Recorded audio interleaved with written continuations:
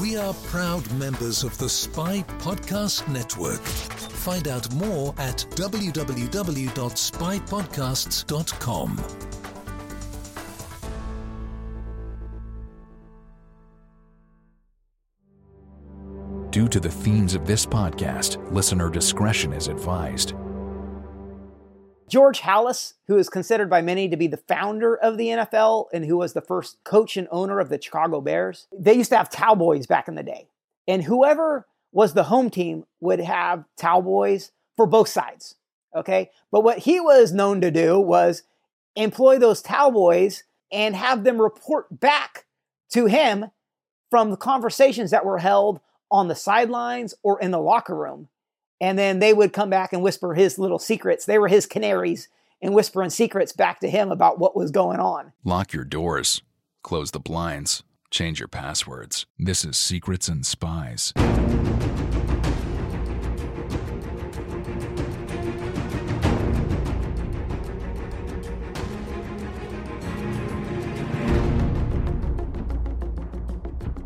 Secrets and Spies is a podcast that dives into the world of espionage, terrorism, geopolitics, and intrigue.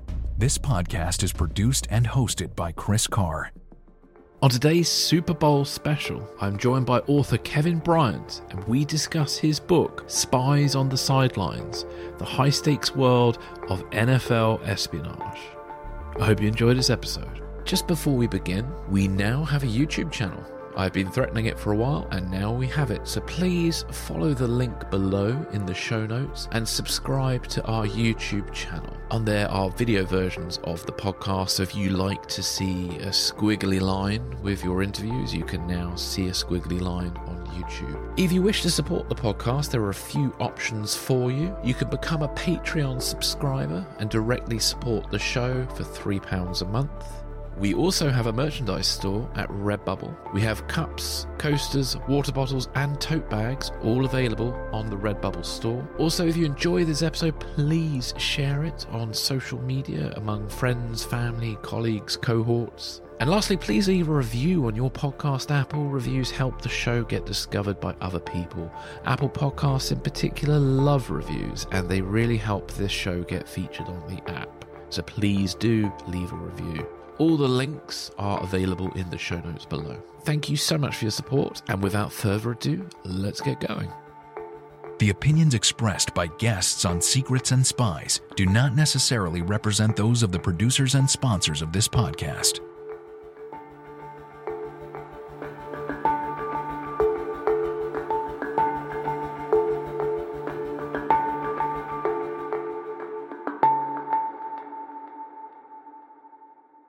Kevin, welcome to the podcast. Hey, thanks a bunch, Chris. Great to have you on. For the benefit of listeners, please can you just tell us a little bit about yourself and your career in the Army and Department of Defense? Yeah.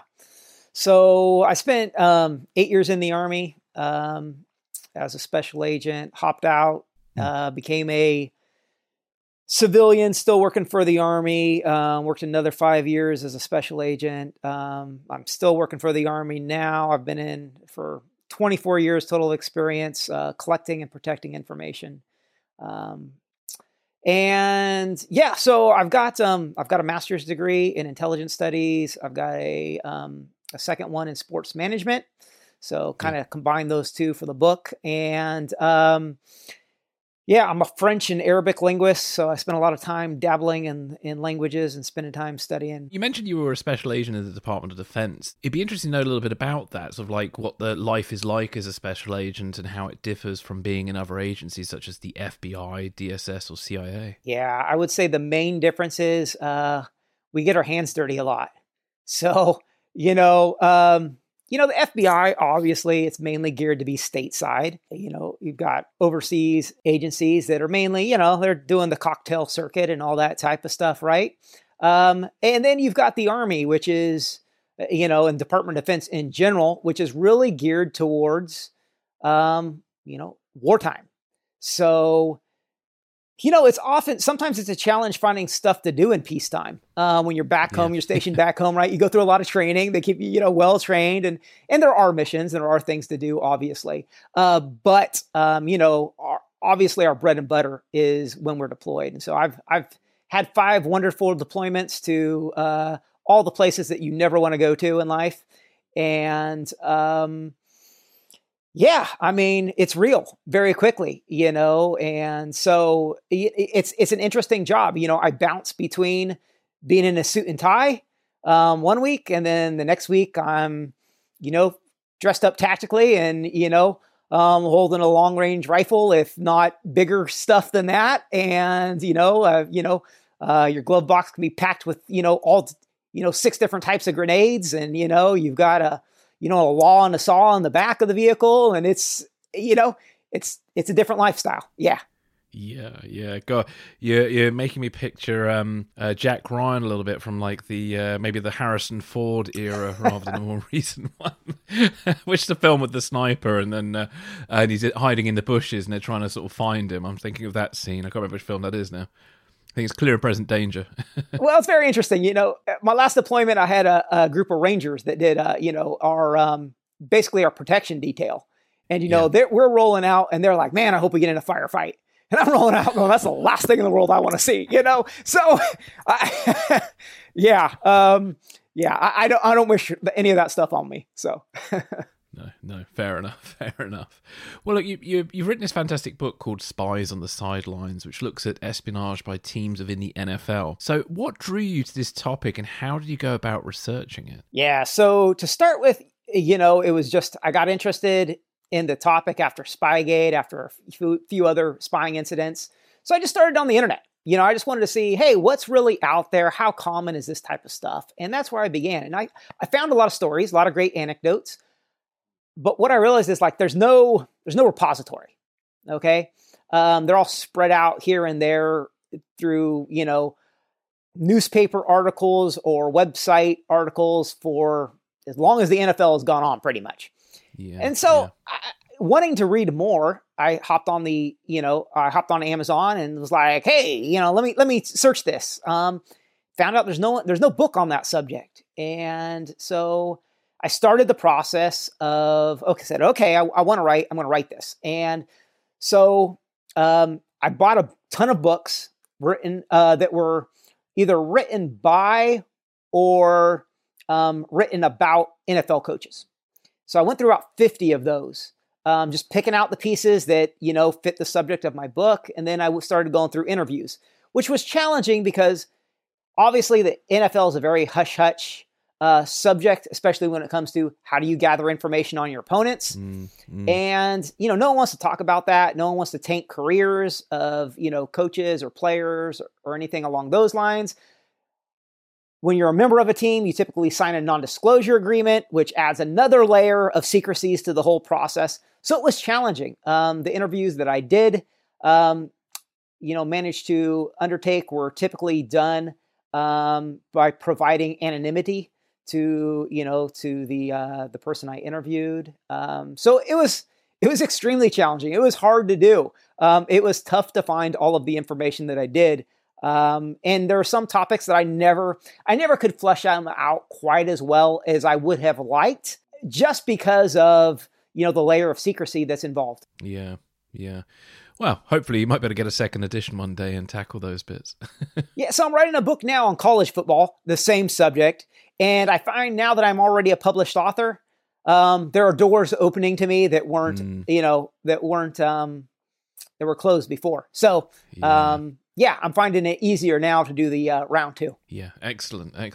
Well, talking very generally, what kind of information would a team be seeking from their opponent? Yeah, so you've got, 3 primary sorts. You've got, first of all of the permissible techniques that NFL teams use. Okay, so you're going through everything there from scouting, film study is a big part of that today, sifting through the media for what's available there, a variety of different techniques that teams use there. And then you get into questionable techniques. And by questionable, I mean like, it could be stuff like elicitation. It could be using people that, lip readers, trying to figure out what coaches are saying when they're calling plays on the sidelines, or trying to intercept another team's signals that are sent in order to decipher the upcoming play. And then you've got techniques that are just flat out illicit. such as using a listening device in a locker room, which not only breaks NFL rules, but breaks, state and even U.S. laws.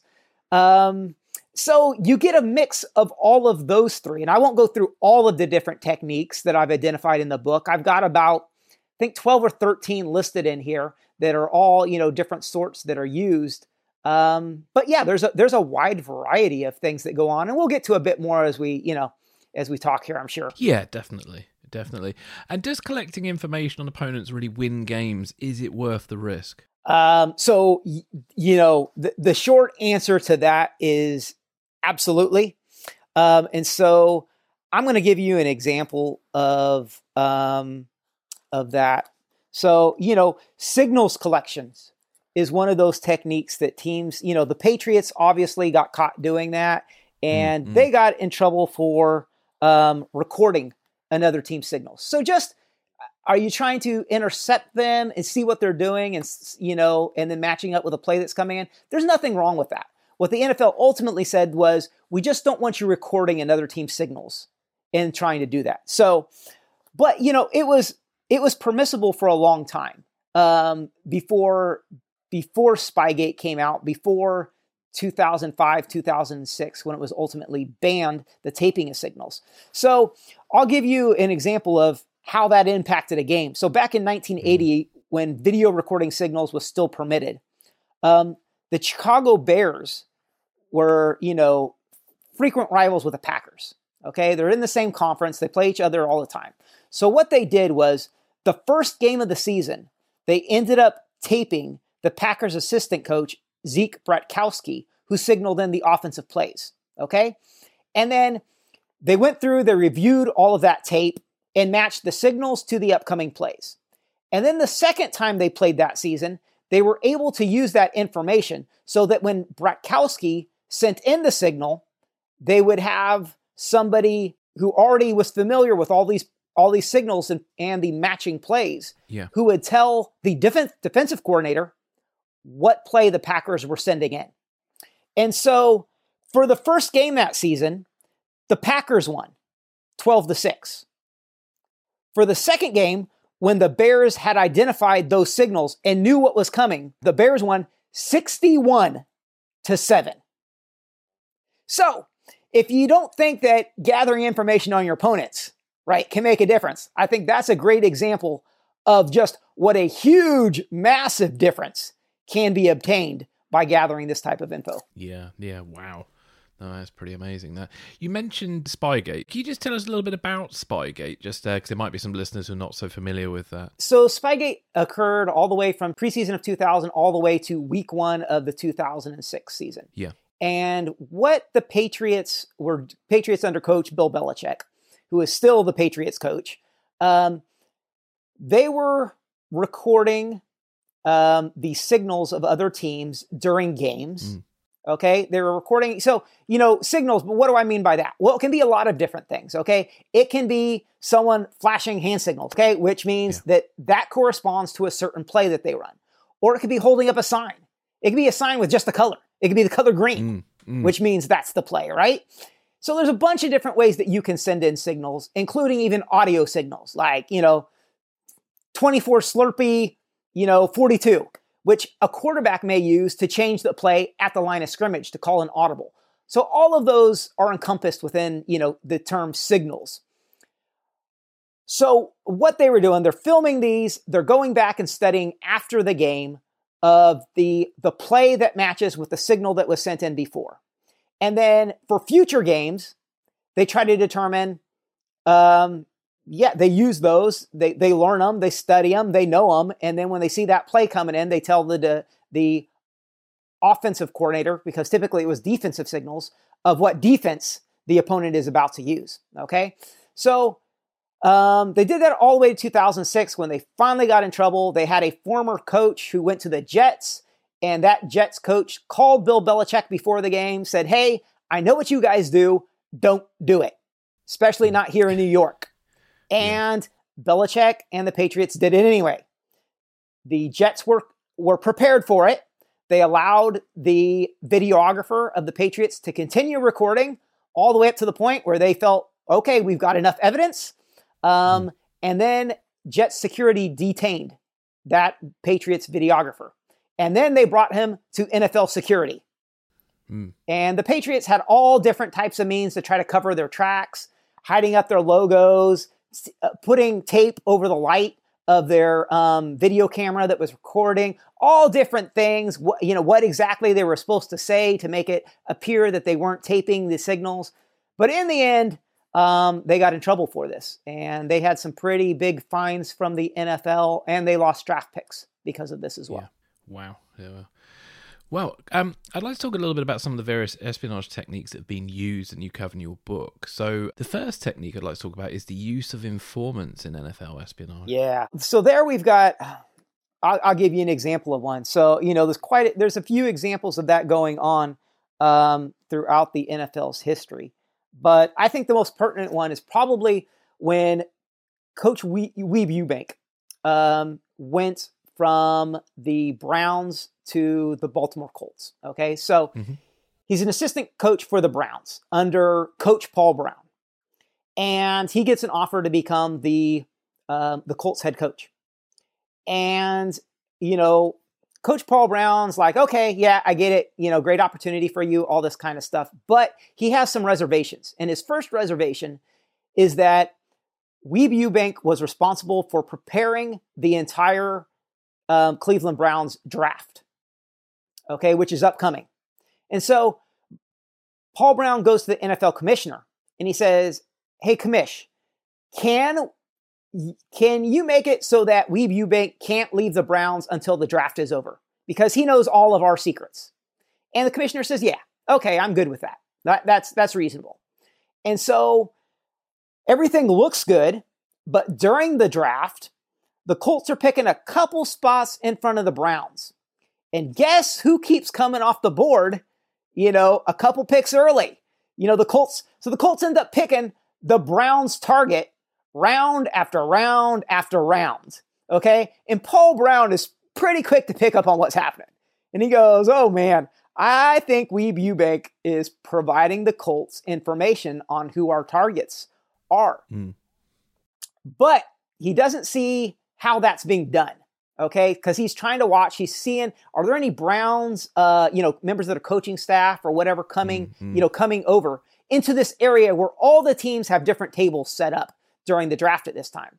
Eventually, what Coach Brown realizes is that a member of the media in Baltimore who covers the Colts is frequently coming over and talking to Coach Weeb Ewbank.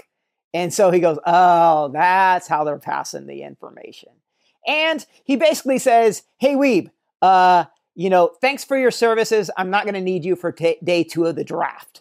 And apparently, in the book that Coach Paul Brown wrote, he said, yeah, I confronted Weeb about this. He said, hey, I'm sorry. I did it for my family, probably implying he was financially compensated for what went on.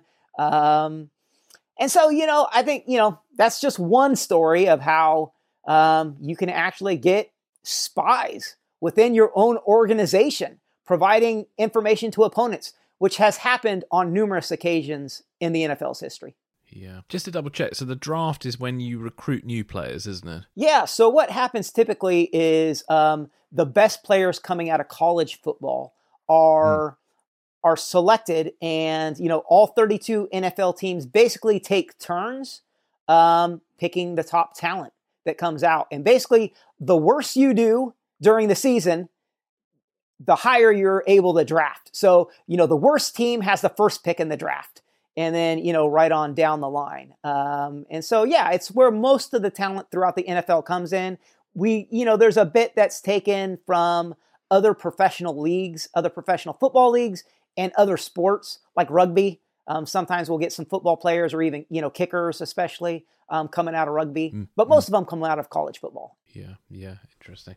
Cool. Thank you for that. I'd also like to talk about the use of electronic surveillance such as audio and video by teams in the NFL. Yeah. So obviously we had Spygate, an instance of how teams use recording devices there. Listening devices. That's another commonly feared tactic that there's never been any proof that an NFL team has used these. But having said that, It has happened in college football. One coach told another opponent, hey, that was amazing you beat us because I put a listening device in your locker room. We taped everything that was going on there, your pregame conversation, your halftime conversation, everything. But you still beat us, so kudos to you. So we know what's gone on in college. Peyton Manning, the star quarterback for, the Colts and then the Broncos. He, as of last year, he revealed that when his teams played the Patriots in New England, he used to do two things. One, he didn't want to talk inside the locker room because he was very scared of cameras and listening devices being used in there. Okay, so he just said, I tried not to talk. When he absolutely had to talk inside of the locker room, what he would do is, like if he wanted to talk to his wide receivers and game plan a little, he would bring them into the shower room. I would imagine, he didn't say this, but I would imagine he turned on the water to mask the sound of, of his voice and then talk to him that way. Brittany Breeze, who is the wife of Drew Brees, now retired but very famous New Orleans Saints quarterback. When teams were vying for his services, when he was a free agent, it came down to, two different teams. And she was so worried that one of those teams was potentially had a listening device inside of their hotel room that when she wanted to talk about, how she was feeling and what team she was leaning to and all of this, and to talk about Drew Brees was coming off he had a big shoulder injury. So to talk about all of this stuff, she brought, Drew into that bathroom and turned on the shower so that they could talk in secret. So it's absolutely a fear. One coach would yell, damn you, Al Davis. I know you're up there, who was a famous coach of the Raiders because, he thought when he was in, the Raiders locker room, the visiting team's locker room in Oakland, that, Al Davis surely had that place mic'd up. And there was no proof that any of these, in any of these instances that there was a listening device. But you got to imagine where there's smoke and there's that much paranoia, and there's probably fire at some point. So it's tough to prove, but given that it's happened in college, it's pretty safe to assume at some point down the line, it has happened in the pros as well. Yeah. I was talking to Fred Burton, former DSS agent, many years ago, and he was telling me about they have these white noise generators for covert conversations that hopefully defeat mics. Maybe the NFL teams need to start investing in those. Yeah. And I'm sure teams do. There's you can just use white noise from your phone. There's white noise machines out there. Just turning on simply a TV.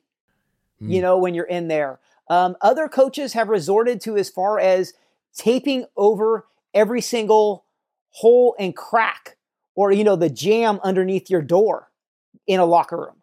Taping over all of that to make sure that there's no way sound can go from inside of that room to anywhere outside. Because, there's lots of devices. There's lots of ways and techniques that can be exploited with directional mics, parabolic mics. I mean, so many different ways that you could potentially do. Even just the old tin can routine, right? That you used as kids to be able to talk, right? All of that stuff can be used, and teams absolutely fear that type of stuff being used. I bet. Have any honeypots been used by NFL teams? Yeah, so I can't confirm that they have, but obviously, anybody who's involved in the field of collecting and protecting information knows that this is the oldest trick in the book. So this is another one where I wasn't able to find any stories in professional football, okay?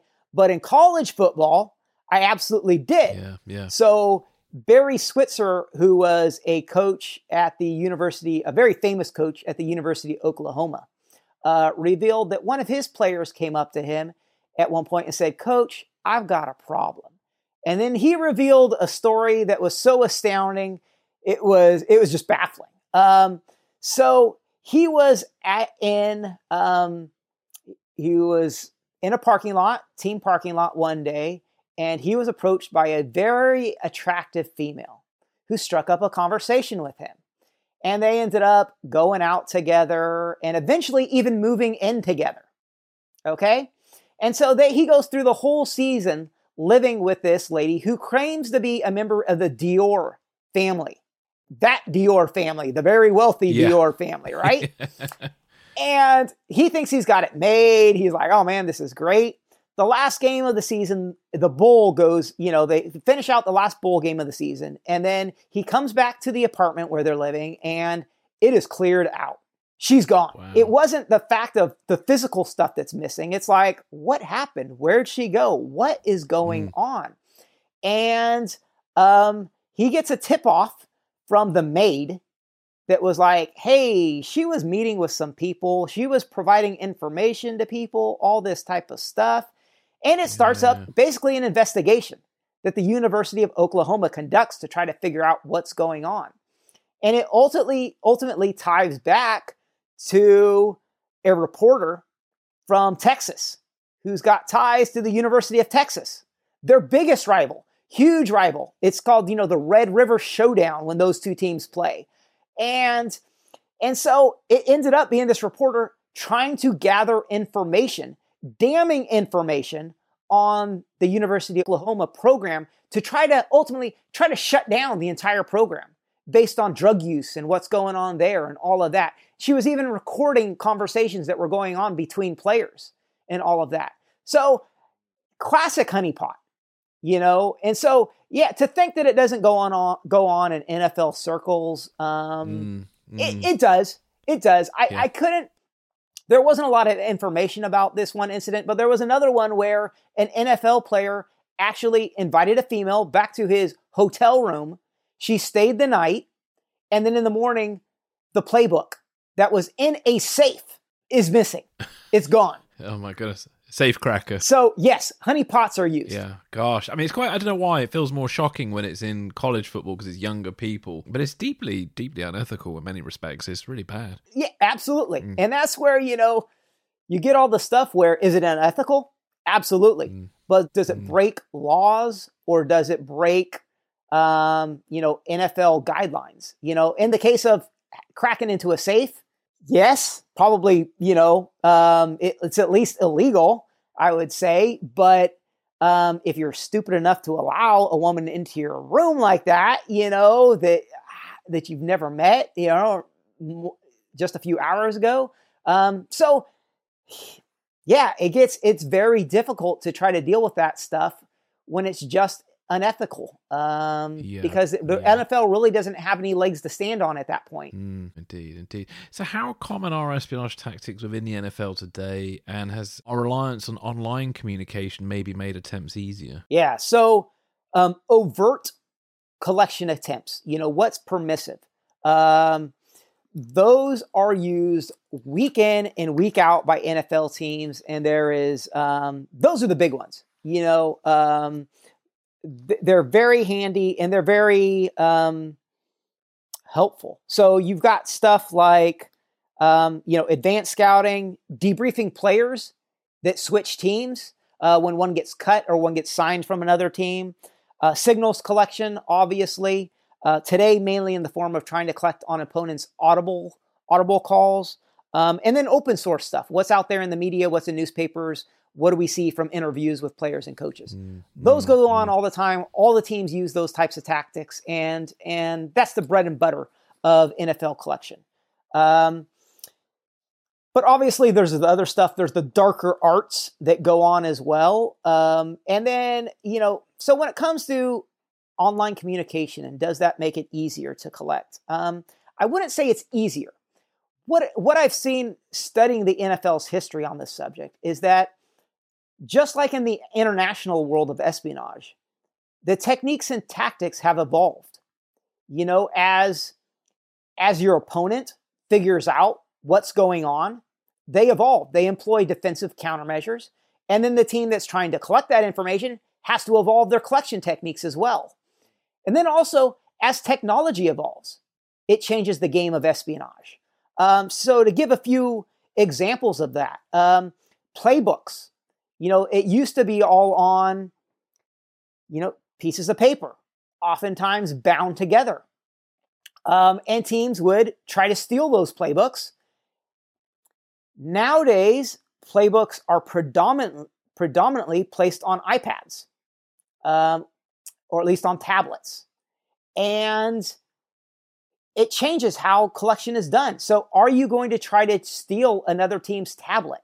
Well, yes, you could, but then you've got to worry about a few things. One, if you do, is there location detection software on that tablet or iPad? Yeah. Because it can be traced back to you real quickly, right? Yeah, and they can get photographs of you too. And get photographs of you and send them right back to the team who they belong to. Other worries, those devices can be wiped very quickly. They can be password protected. They can be fingerprint protected.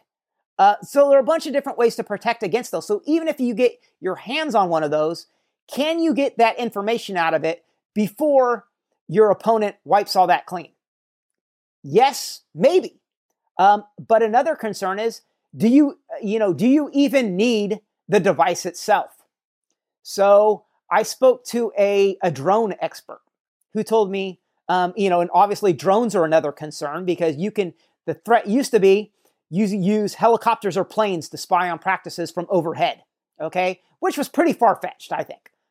But drones are a much bigger threat because they're cheap, they're very easy to use, and you can get great clarity from pretty high up of what's taking place.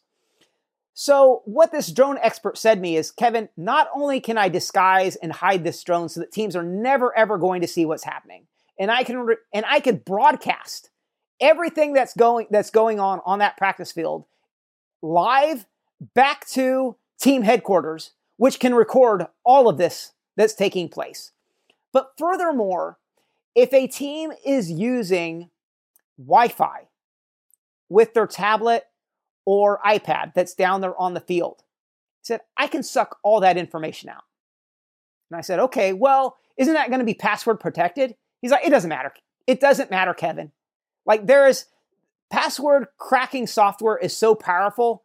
I'll have that thing cracked within 10 seconds. It's done. Wow. Yeah. It's done. Yeah. And then whatever is on that device, I can suck it up and I can send it back to team headquarters. And it's just that easy. So, it comes down to team security. Are they smart enough not to be connected to Wi-Fi? Are teams smart enough not to connect their computers that have sensitive information to the internet? Meaning, do they use standalone systems that aren't connected to the internet to make sure that teams can't hack in and be able to get this information? It's like the international world of espionage. You got to be concerned about all that stuff when it comes to technology because it all is a threat. And this is a multi-billion-dollar industry that's going on here. And just like industrial espionage and how companies steal from each other, teams are doing the exact same thing. Are there any teams or individuals who've been the worst offenders in the use of espionage? Yeah, absolutely. So, what you see, obviously we've got Bill Belichick today, and I think all NFL fans are pretty aware of the shenanigans that he's been involved with in the current game. But what I saw studying this subject was that there have been a long line of coaches throughout the NFL history that have been willing to cross that black line and to go into clearly illicit collection capability. So, Weeb Eubank, who I mentioned a little earlier, who was with the Colts and then later the Jets. Al Davis, who was with the Raiders. He had some great stuff, and I'll talk about him a little later, I'm sure. But he's one of the great. He was the Bill Belichick before Bill Belichick. Paul Brown, members of his coaching staff, he would dress up as reporters and send them to other teams' practices to watch what was going on. And George Halas, who is considered by many to be the founder of the NFL and who was the first coach and owner of the Chicago Bears, they used to have towelboys back in the day. And whoever was the home team would have towelboys for both sides, okay? But what he was known to do was employ those towelboys and have them report back to him from the conversations that were held on the sidelines or in the locker room.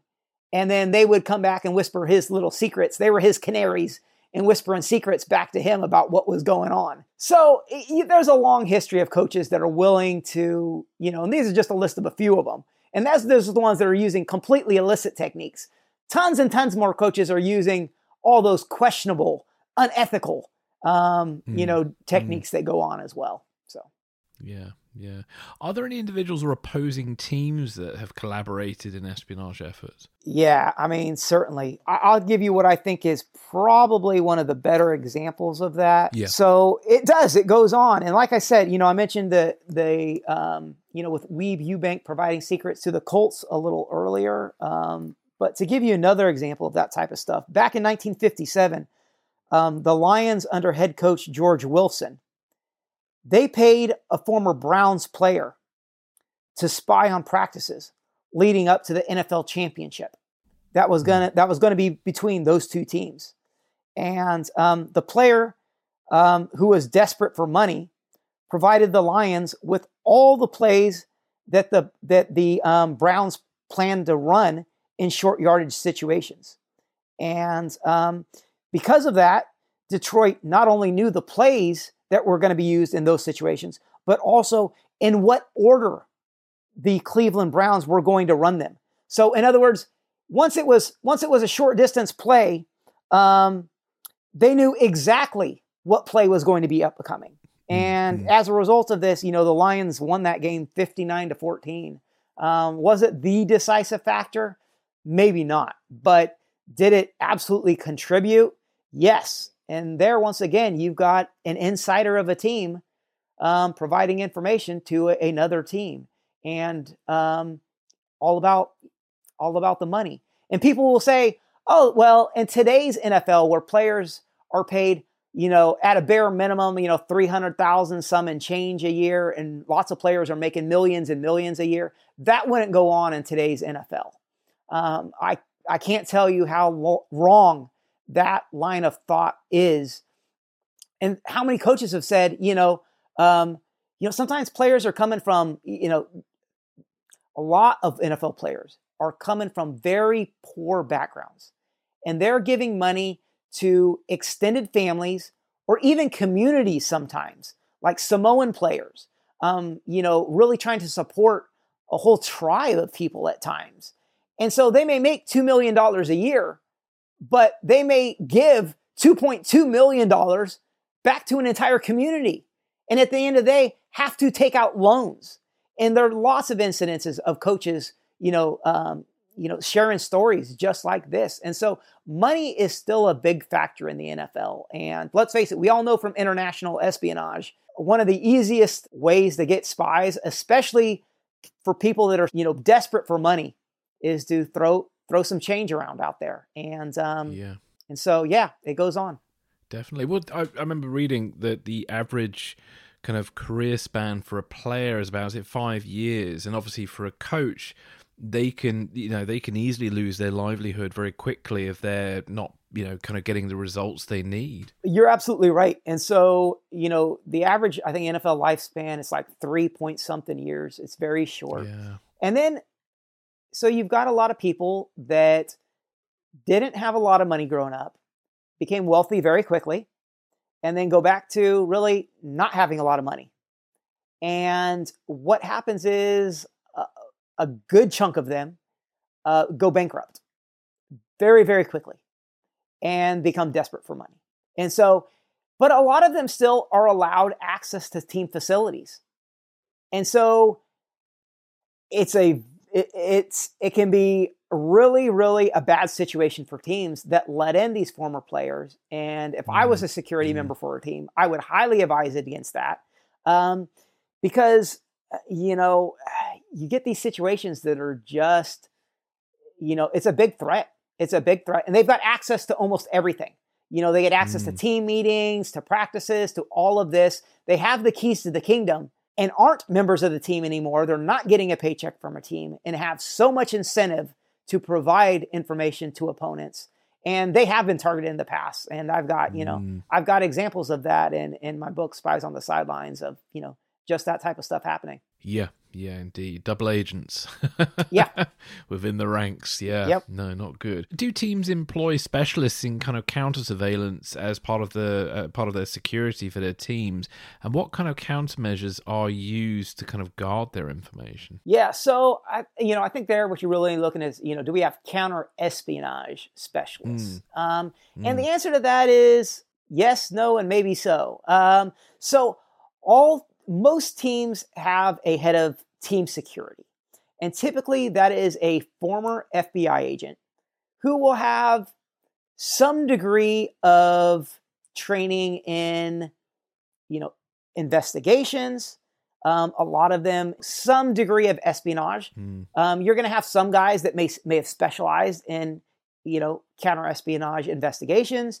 You'll have some that have just, it's kind of, it's probably part of the basic training at Quantico, I'm imagining, is just, real quick, hey, down and dirty, here's crash course on what is espionage, what do we do with it, blah, blah, blah, blah. So, yes, they know a bit about it, but they're not necessarily a guy who's spent a career specializing in that. But they do have some tips and techniques to provide teams and help them out along the way. Having said that, mostly they're concerned with physical security. Physical security for the practice fields, for the headquarters buildings, for how do we safeguard our players and make sure that they are safe from crazies, from people shooting others, even from insider threats. Just like we're worried about, school shootings. Teams are worried about a football player, especially in today's NFL with all the concussions that are taking place, all the brain damage that goes on. Just having a player bring a gun into a facility is a threat. And so all of that goes on, and that's really what they're specializing in. Now, when it comes to the counter-espionage bit and protecting information, mostly that's coaches or staff members that are worried about that. And obviously, they have no training in it whatsoever.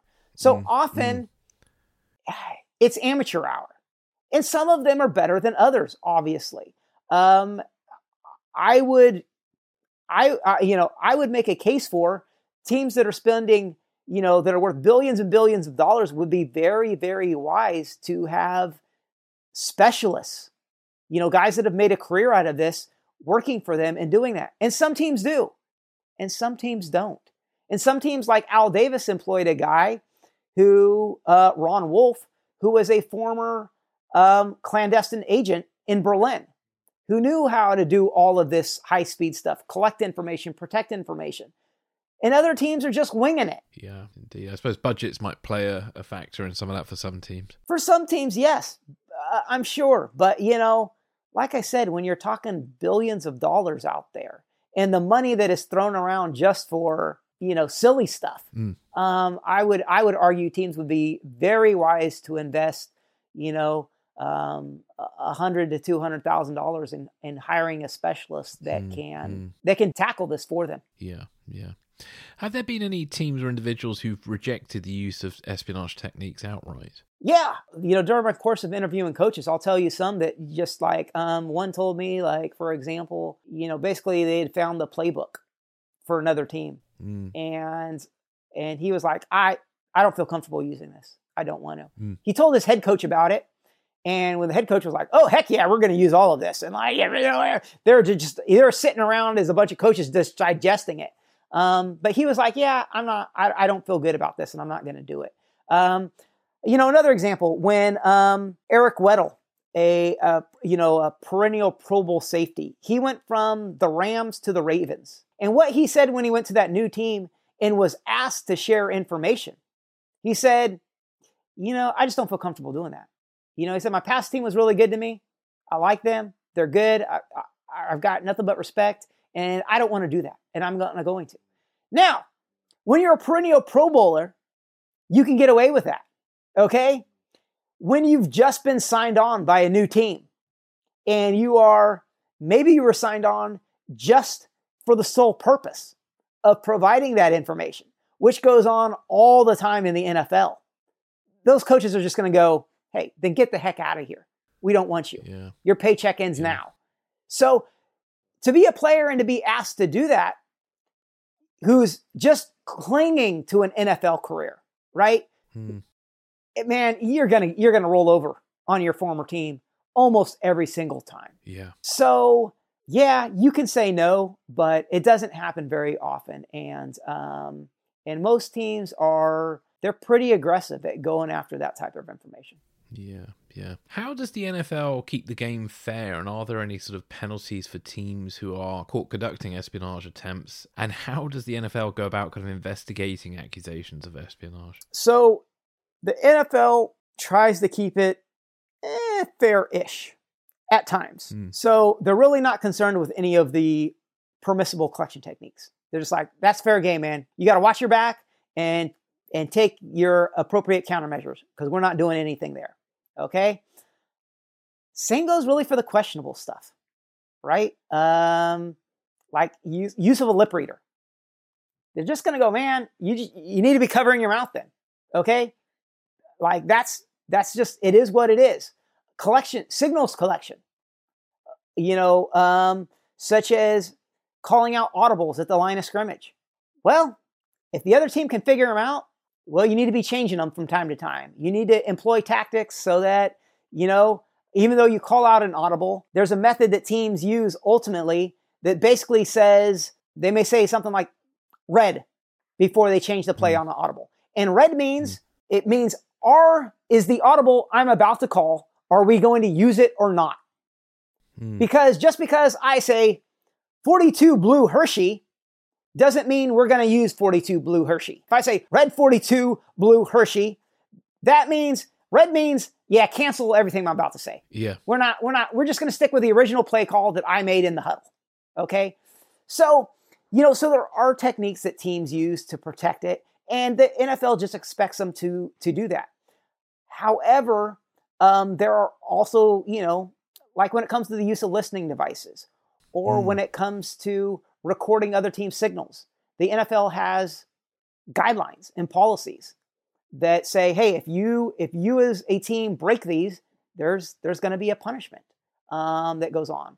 And there's also, laws, state laws, federal laws against some of these activities that are used, or at least are suspected of being used. So there are penalties. It varies from what's being done. And sometimes, the NFL has a history. So let's take, for example, spying on practices. Is the NFL going to come down on that? There's really no policy on that. It comes down to basically the NFL could punish another team for it under fair play rules, which are just kind of general guidelines of, hey, we expect you to act in good faith and, and show, good ethics. Well, that leaves a lot to just be up to the NFL commissioner's discretion on if he's going to punish an NFL team or not. And sometimes NFL commissioners will punish things like that.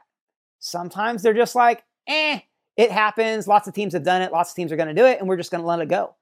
And so it becomes one of those things that it's just the call of whoever's the commissioner at the time. So there is a whole lot of gray, a ton of gray when it comes to, the techniques that NFL teams can use, and are they going to be punished for it or are they not? And so what I find as a result is teams are a lot of times they're very aggressive because they're just like, well, until the NFL is going to make a strong ruling against that, we're just going to keep on doing it. And I think that's what you saw with the Patriots and Spygate for so many years, was there's like, look, until the NFL comes down and really, comes out with some definitive rules, we're going to keep doing it. And even when they didn't make a rule. They just put out a memo saying, hey, don't do it. And I think the Patriots said, well, all there is a memo. There's not a rule. And we're going to keep doing it until there is a rule. And ultimately, they were punished based on the memo. But, the NFL would be very well served to put in some more rules about this if they don't want it to take place. But I just don't know if they really care. Yeah, that's a shame. Have any espionage attempts that you've looked into personally stood out for you? I mean, there's a ton of great ones that I've got, in the book. There's so many. I'll give you a, fairly recent one that I think a lot of people would enjoy. So Peyton Manning, he may be the most renowned NFL quarterback in history. And so he was always known, his nickname was the Sheriff, right? Yeah. He has this good guy persona, especially since his nemesis was always Tom Brady, who played for the Patriots, and, were seen as the bad guys of the NFL. So what Peyton Manning used to do was, when he would go to the Pro Bowl, which is, you bring all the NFL's best players together to basically play an all-star game for a bunch of fun. What he would do is he would invite players to come drink with him and have a bunch of Mai Tais when it's played, the game's played in Hawaii. So, the tropical drink of a Mai Tai is very popular. And Peyton Manning would pay for everybody's drinks, okay, out of the goodness of his heart. But what he would do once his fellow drinkers had a little too much to drink, he would turn the conversation to football. And he would try to ferret out a few secrets from opponents that he would play. Such as, hey, Jim, when I'm dropping back to pass and whatnot, what are you looking at? Are you watching me? Are you watching my cornerback? Are you, what exactly, what's going on? Whatever this topic is, he would just try to ferret out a few secrets. And, he tried to do this with a Patriots safety, Ty Law, who said, hey, Peyton, I'm not falling for that. I know exactly what you're doing here. So obviously some people caught on to it.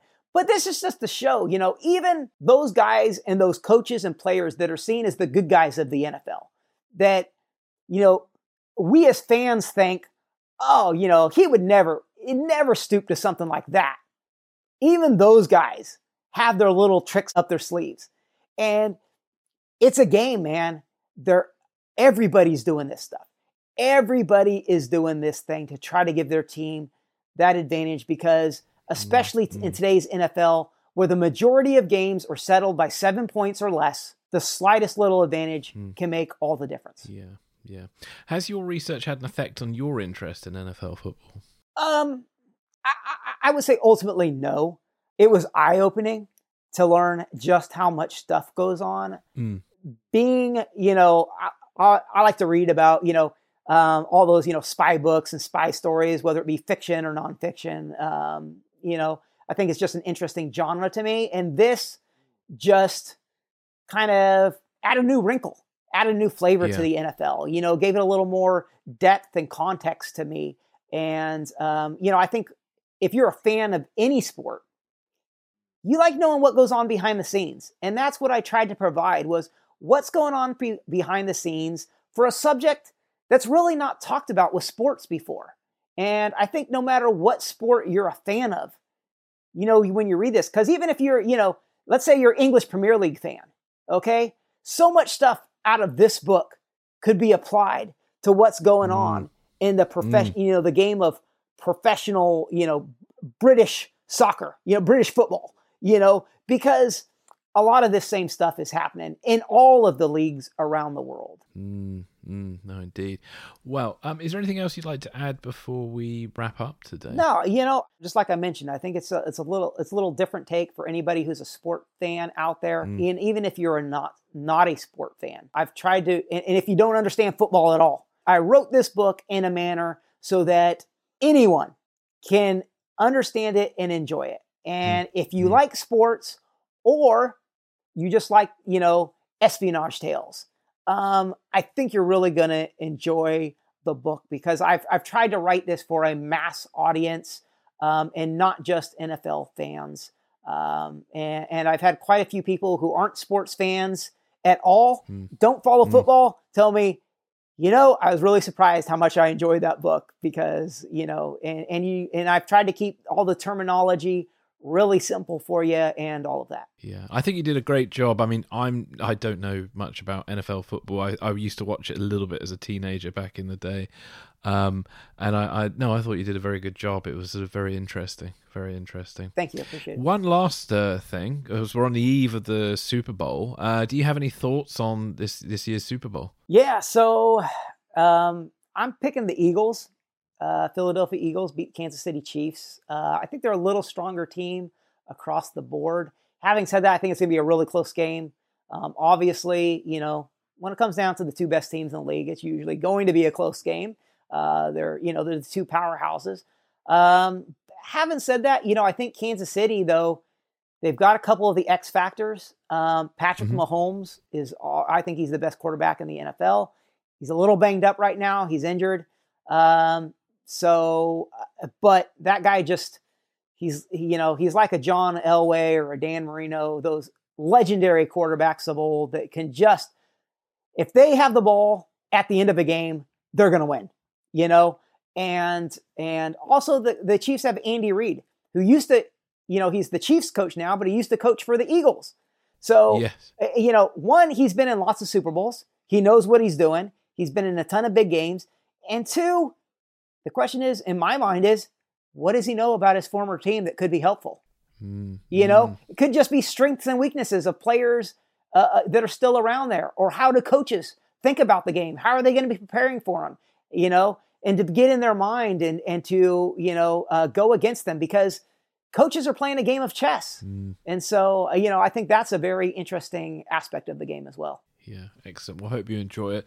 Where can listeners find out more about you and your book? Yeah, so my website is spiesonthesidelines.com. You can pick up the book basically at any of the big book retailers that are, online. So, in the UK, any of your big retailers are going to have it over there. Amazon's got it here in the States. Barnes & Noble, Books A Million, Walmart even has it. I think there's 5 or 6 at least of the big retailers over in the UK have it and are selling it. If my website's got all my social media handles, so if you're interested in following me, I've got all of that. The book's out in hardbound, ebook, and audiobook, and the website's got all the different ways, who's carrying it, where you can buy it, and whatnot. But I know everybody gets everything today on Amazon, so you can get everything on Amazon if that's what you want. So, excellent. Well, Kevin, thank you so much for joining me today. It's been great to have you on. Thanks, Chris. I appreciate it.